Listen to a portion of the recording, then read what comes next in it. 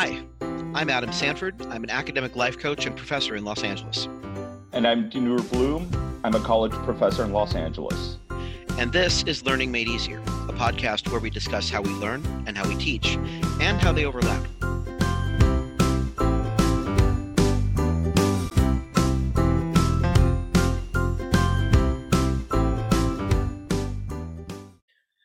Welcome back to Learning Made Easier. This is episode 133, Dealing with Specific Groups. So Dinur and I have talked in the last few episodes about how to deal with those difficult people in your life. And in this episode, we're going to do a deeper dive into how to deal with difficult students if you're a teacher, difficult classmates if you're a student, and difficult professors. So, for professors, let's talk about dealing with difficult students. The first step, as contradictory as it sounds, as non-intuitive as it sounds, is to trust them. Because there are a lot of times that it may seem like a student is being difficult just to be difficult, but that's almost always not the case. It's almost always that difficult behavior is communicating something that maybe the student doesn't have words for. So it's common knowledge among elementary school teachers, for example, that bullies are often copying the behavior of the adults in their lives. So they may have an abusive parent or other family member, and so to them, bullying is normal. That's just what people do. And that means addressing the bullying behavior might have to go a lot farther than just the student. Now, if you have a bullying student at the college level, of course, then just use the same techniques that we've suggested for bullies in earlier episodes in this series. But let's also take a look at some other kinds of behavior that might seem difficult but isn't really intended that way. If a student is openly rude or challenging your knowledge or expertise, there are several ways to handle that. First, assume the student is not doing this deliberately. They may have a personal history where challenging the teacher's expertise was how they got noticed in class, and it's become their go-to method of getting teacher attention. Second, instead of taking questions verbally, have each student write down their questions on an index card. Collect the index cards and answer the most valid or relevant questions in class, and let your students know if you didn't answer the one they wrote down, they can email you with it. Or maybe have a discussion board on the learning management system where students can post questions for discussion with their classmates, and they can respond to each other as well. Third, you can set up some class policies. For example, questions must be on topic, inside the class topic, and they must be on point, dealing with the current lecture's material. Miss Manners rules apply. No personal attacks and no name calling. Now, on the other hand, if the student is asking question after question after question after question, especially if their questions seem to be more about personal issues they're having with the class or kind of tangential to the main points of the lecture, teachers often assume a student is doing this purposely to derail the class. But if in reality the student is neurodivergent, like if they're autistic or they have ADHD, even if it's undiagnosed, it probably doesn't even occur to them that they're derailing the class. They're just asking the questions that come to them. So taking that student aside and saying, Joe, I'm going to limit you to 4 questions per class session because other students need to talk too. That can often help. It'll make them aware of it. They might be shocked. This also works for the student who monopolizes your office hours. You can set up one time per week that they can come in, but everything else needs to be in one email for the week. So you could say, save up all your questions and send me one email with all of them at the end of the week. And that often helps stop the barrage of emails that a student like this can produce. This is also very common for students who are smart or who perceive themselves as smart, because this is again how they got the teacher's attention, by asking the questions and by being the one with all the answers. And so one way to handle this is in class, you can let every student have 2 index cards with their name on them, and they can use them to ask questions by handing them in when they ask a question. That's also a great way to track participation. So collect the cards at the end of every session, hold on to the ones that were turned in during class, those are your kids who get participation points, and then hand them back out again the next time. How do these responses tie in with trusting your students? Basically, you're giving your students the benefit of the doubt. You're not assuming students are being difficult on purpose or maliciously. That, for many students, is a really big deal, especially if they're not aware they're being difficult, because sometimes that's just how their family acts, or that's what worked in high school, so students think it's normal. Next, personalize what you emphasize. Work with students on a case-by-case basis to improve skills and knowledge base.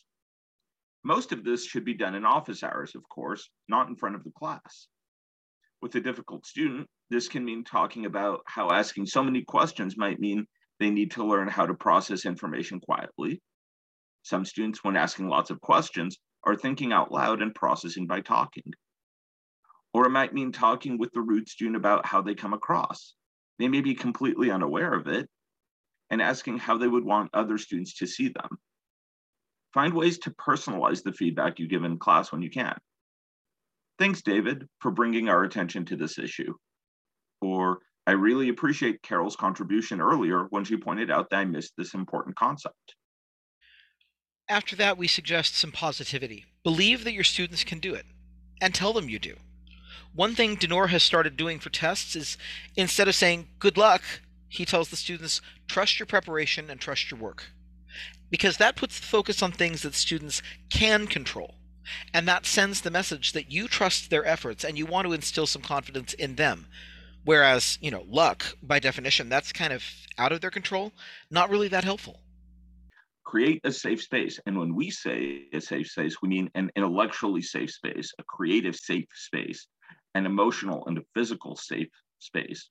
Because remember, you share your classroom space with students, and there's going to be some feedback effect, but ultimately, you're the teacher.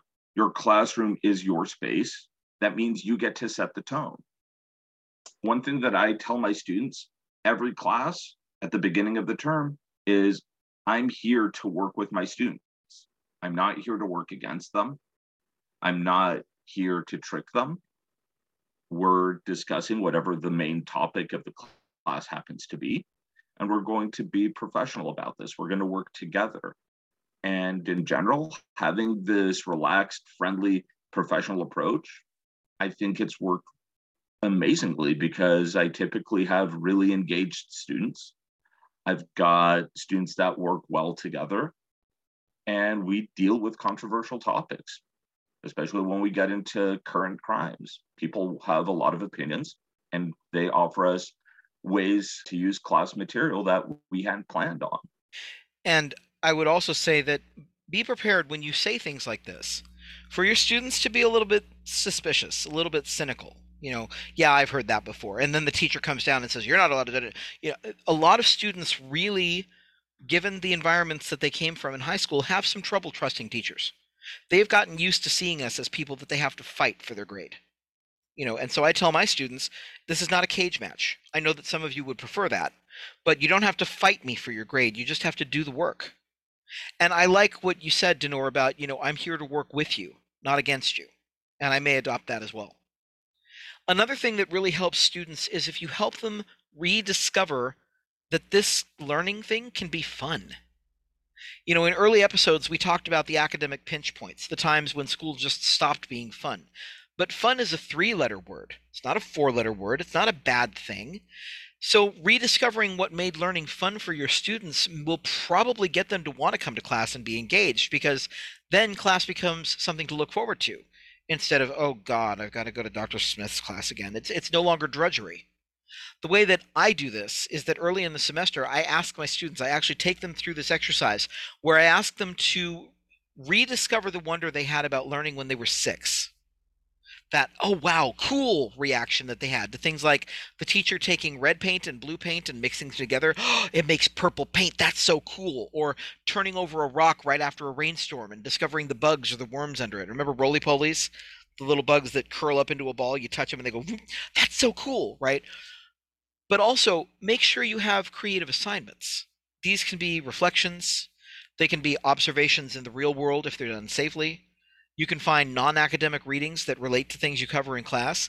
Show the student how the stuff from their textbook or their readings does actually exist outside the classroom. Show them how this really does exist in the real world. Now, the next group that we'd like to talk to is for students dealing with difficult classmates. And let's face it, we've all worked or been in classes with someone difficult. When that happens, identify, figure out what bothers you about the classmate. Why does their behavior bother you? Once you've identified why they bug you so much, go back to our episodes 131 and 132 on dealing with difficult people and see if you can apply those principles and guidelines to your situation. Another thing to do with the classmate who is a problem, put yourself in their place. If you were them, what might be causing that behavior? It's kind of like the advice that we gave teachers about, give your students the benefit of the doubt. Well, give your classmates the benefit of the doubt. Is their behavior deliberate? Probably not. It could be, but it's probably not something where they decided, oh, I'm going to make class difficult for everybody today. Most people who are difficult don't usually go that far. They're not usually that decisive about it. It's just something they do. Because, again, it may be what they're used to, or it may be what they grew up with as normal, or they simply aren't self-aware enough to realize they're bugging other people. I mean, let's be honest. Most college students are still between the age range of 18 to 22, and most people between 18 and 22 are not terribly self-aware yet. Don't sit on your resentment or let the situation fester. When you've identified why their behavior bugs you and possible reasons that aren't malicious for why they're doing it, address the behavior. Ask them to have coffee so you can talk it out, or if that's not possible or safe, bring it to their attention in an email or a text message. But don't sit on it or carry it around with you. Address it calmly, just as we've outlined in the first 2 episodes of the series. Another thing a lot of people don't think about, but maybe we should, is if you're feeling like you're not being respected, show respect to earn respect when you sit down to talk with them about the problems. Again, this goes right back to what we talked about in episodes 131 and 132. When you have that difficult conversation, remember, you want to help them save face. Let them be right when you can, and generally, don't treat them as the problem to be solved. Treat them as a partner in solving the problem. And if all that doesn't work, ask your professor to get involved. When all else fails, you may need to ask authority to step in and lay down some rules. If you have an ongoing conflict with a classmate and you haven't been able to resolve it, that's something the professor needs to know about. If things escalate, the professor has access to resources like campus security, the dean of students, and student conduct to address a really difficult or dangerous person. You don't have to do it all yourself. And now we get to the third part of this particular episode, and it's a touchy space because those of us who are professors don't like thinking that we might be the problem, that we might be the difficult person. But I will ask the professors listening to this to think back to your own days in undergrad and even grad school, and remember those professors who were real pains in the ass. Now, when I was a baby student in undergrad and then in grad school, one of the things I learned to do real quick was to take the professors I didn't like and make them examples of what not to do. So, like, there was this one professor who never posted his lecture slides, but his lectures were total rambling, and nobody could ever figure out how they connected to anything we were learning. And so I made a note, don't do that. Do the opposite, right? But right now, there's also quite a few students listening to this episode and to this podcast who are probably dealing with difficult professors. And so in our research, we found a list of 4 types of difficult professors: the bad explainer, the busy work assigner, the unfair grader, and the rude professor. So we're going to go over each of these types and ways to handle them.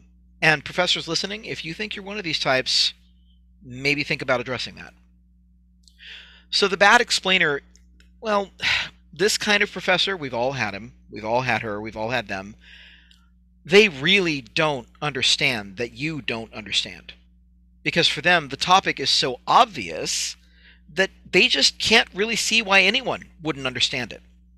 The fact that they've been steeped in it for 15 or 20 or 30 or 40 years, that does not occur to them. Some of my research calls this professional unawareness. They assume everyone knows it because they've known it for so long, it feels like common knowledge to them. It feels like something they learned in grade school, not grad school. So bad explainers are really known for going off on tangents, not having any organized method to their teaching, jumping around in their explanations, which just confuses everyone else. and forgetting to tell you what key terms or key concepts are, again, because to them it's just obvious. So to handle the bad explainer, go to office hours and bring specific written questions that target exactly what you don't understand. Now, often the professor will be shocked to hear their explanation didn't make sense to you because in their head it made sense. I had a professor in undergrad, and they expected a population and demographics class to understand statistical output from a program none of us had ever seen, used, or worked with. And then when all of us were sitting there in total confusion, not understanding what they wanted us to do, that professor got really frustrated with us because they thought we already had this knowledge, because how could we not? So I went to their office hours after the class and I said, I don't know what this sheet of paper is. And I held up the statistical output. And they're all, well, it's statistical output from blah, blah program. And I said, I've never used that program. I've never seen anything like this. And your entire lecture made no sense to me because I have no idea what you're talking about when you say significant value. What is that and where do I find it? I've never taken statistics. The professor ended up bewildered and just shaking their head because they had not realized that their students would have come into the class not already having taken statistics, not already having seen this kind of material. And the next day, to their credit, they apologized to the entire class and they said, all right, I'm eliminating these 6 assignments because I assumed that everybody would understand what I was asking, but none of you have taken statistics and none of you have used that program. So there's no way you could do these assignments.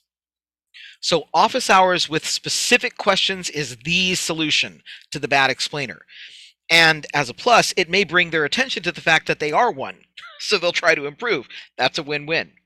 Now, if even office hours doesn't work, then go find a tutor. Many campuses have tutors who will be a lot better explainers than a bad explainer professor, and they'll often know about the bad explainer and be able to sympathize with you, if nothing else.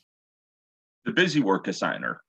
We've all had, some of us have been, the professor who assigns similar work every single week. Do another problem set or another set of similar questions about the material. Begins to feel boring and like the professor is measuring your grade by the amount of work you do rather than the quality of work you do. Handling the busy work assigner comes down to 2 things: determination and understanding. Determination helps you say, even though this feels stupid, it's part of the grade, so I'm going to get this question set done and out of the way early in the week. Don't let the format of a class you need to pass for your degree stop you from getting the work done. Understanding helps you see why the professor has set up the class this way, and often it helps reduce the idea that it's just busy work. For example, in a math class, you may need a lot of practice and repetition of certain kinds of equations over several weeks, so the problem sets or worksheets actually do have a learning purpose. Similarly, if it's a writing-heavy class, you should expect to do a fair amount of written work. A reaction paper every class might not be unreasonable, as it teaches you how to be a better writer. And vocabulary quizzes in a foreign language, that's just par for the course, right? You should expect that. But sometimes, the busy work turns out to be just that, busy work. Why do these professors do this? Often because that's how they were taught themselves in undergrad, so in their heads, that's how learning is supposed to work. Many professors have never taken any formal training in how to teach. They just reproduce how they're taught, and their professors never had any formal training either. So it's people who are unaware of how to best teach, mimicking other people who weren't necessarily aware of how best to teach, and reaching a frustration with their students. So if it's a busy work professor, try to view the work as practicing the new concepts and ideas you're learning. Just like having to practice your pitching or your free throws may not be especially fun, it's important to build up those muscles so you can bring your best game. Using classwork and homework like this, using them as practice tools for exams, may actually end up being to your benefit.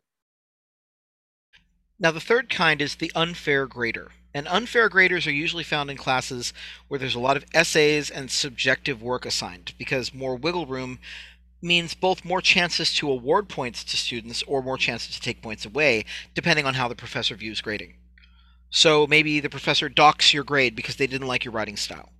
or they didn't like how you explained an idea, or even the sources and citation formatting that you use throughout the paper. Although unfair graders are more common in subjective classes where there's lots of writing, they also exist in math and natural science classes. Let's not pretend they don't. So, the way to handle the unfair grader is to be proactive with them and respectfully stand up for yourself. Look over the comments, the feedback, and the rubric before talking to them and see, do their comments make sense to you? Now, if they don't leave any explanation for your grade, or they leave contradictory comments throughout the essay or the exam, or they're really just disagreeing with your opinion rather than you falling short of expectations in terms of forming an argument and writing, then you might be dealing with an unfair grader. If the professor's explanation of the grade still leaves you wanting and you still think you deserved a better grade, respectfully approach the professor with your problems. This doesn't mean you have to be a grade grubber or grade beggar. Point out the highlights of your paper and ask the professor to clarify why exactly you got the grade you did. If you're nervous about approaching a professor about a grade, try doing it gently at first. Simply telling a professor that you'd like to discuss the paper you got back, or saying, "Hi, professor, I had a quick question about this comment you made on my essay," are easy, non threatening ways to get into a discussion about your grade. If you enter the conversation in a relaxed and friendly manner, the professor is way more likely to listen to what you have to say. At that point, have a conversation, not demands, with your professor, and explain your case for a higher grade by telling the professor that you think you did a great job of presenting a certain argument or explaining your thought process in organizing your essay. Sometimes professors miss things when we're reading a bunch of papers in a short amount of time, and a low grade may be a function of being overwhelmed in the moment rather than us being arbitrarily and capriciously mean about a student's paper. Now, if the professor won't budge on the grade, then ask for a definitive list of things to improve on that will help you get a better grade next time. Holding the professor accountable for your improvement will make them look more critically and fairly at your next assignment instead of being just, arbitrarily mean. Keep your own gradebook in a spreadsheet so you can keep track of how you're doing in the class. Keep your syllabus to reference back to different grade values. Make sure your professor is weighting the different assignments properly. You want to make sure that midterm you knocked out of the park is counting for that full 30% of your grade. And hang on to all of your graded assignments, because if you do end up having to contest a grade by taking it to the department chair or the dean, you want to make sure you have all your assignments in order to prove that you deserve the grade you're arguing for. Don't let a professor get away with mistakes just because you didn't keep all your materials. Don't throw away a test just because you're upset about the grade you got on it. This is less of a problem in classes with online submissions because the learning management system holds on to documents unless the person who uploaded them, meaning you, takes them down. But keep copies of all your graded assignments so that you can show them if you need to. And we hope you won't have to. And the last kind of problem professor is the rude professor. A rude professor is the one who might teach you all the right material in the right way, but when it comes to being a nice person, they fall short. They might say inappropriate things to the class or act hypocritically about class rules, such as not using the phone in class or not surfing the web. Or they may assume that you know just as much as they do about what they're teaching, and they're unpleasantly surprised when you don't. We talked earlier in the episode about professional unawareness. Sometimes that unawareness can be or can lead to rudeness.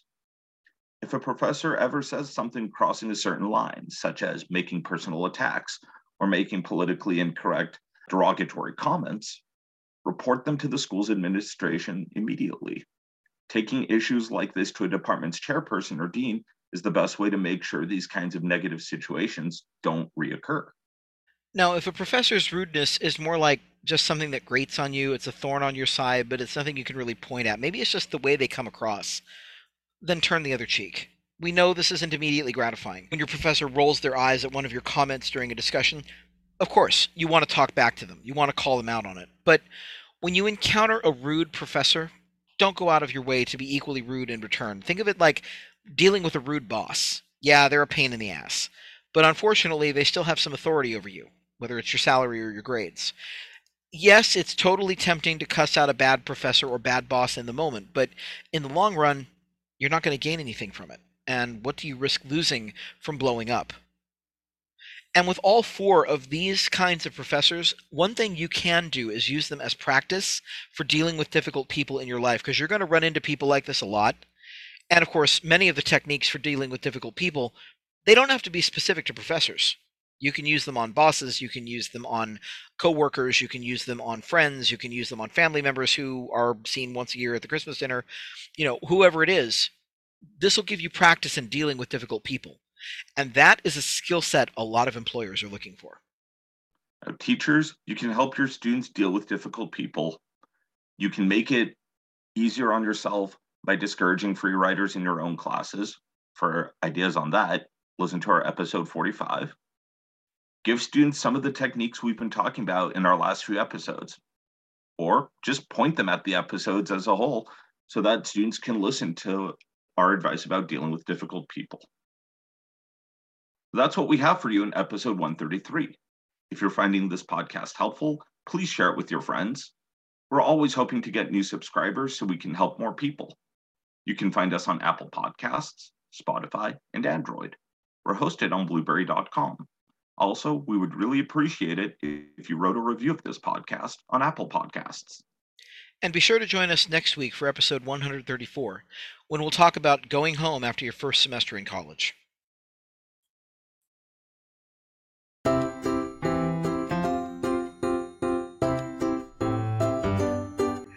You've been listening to Learning Made Easier, a podcast about how we learn, how we teach, and how they overlap. We want to say thank you to all of our supporters on Patreon who make this podcast possible. If you want to support us, please go to www.patreon.com/learningmadeeasier. We look forward to seeing you next week.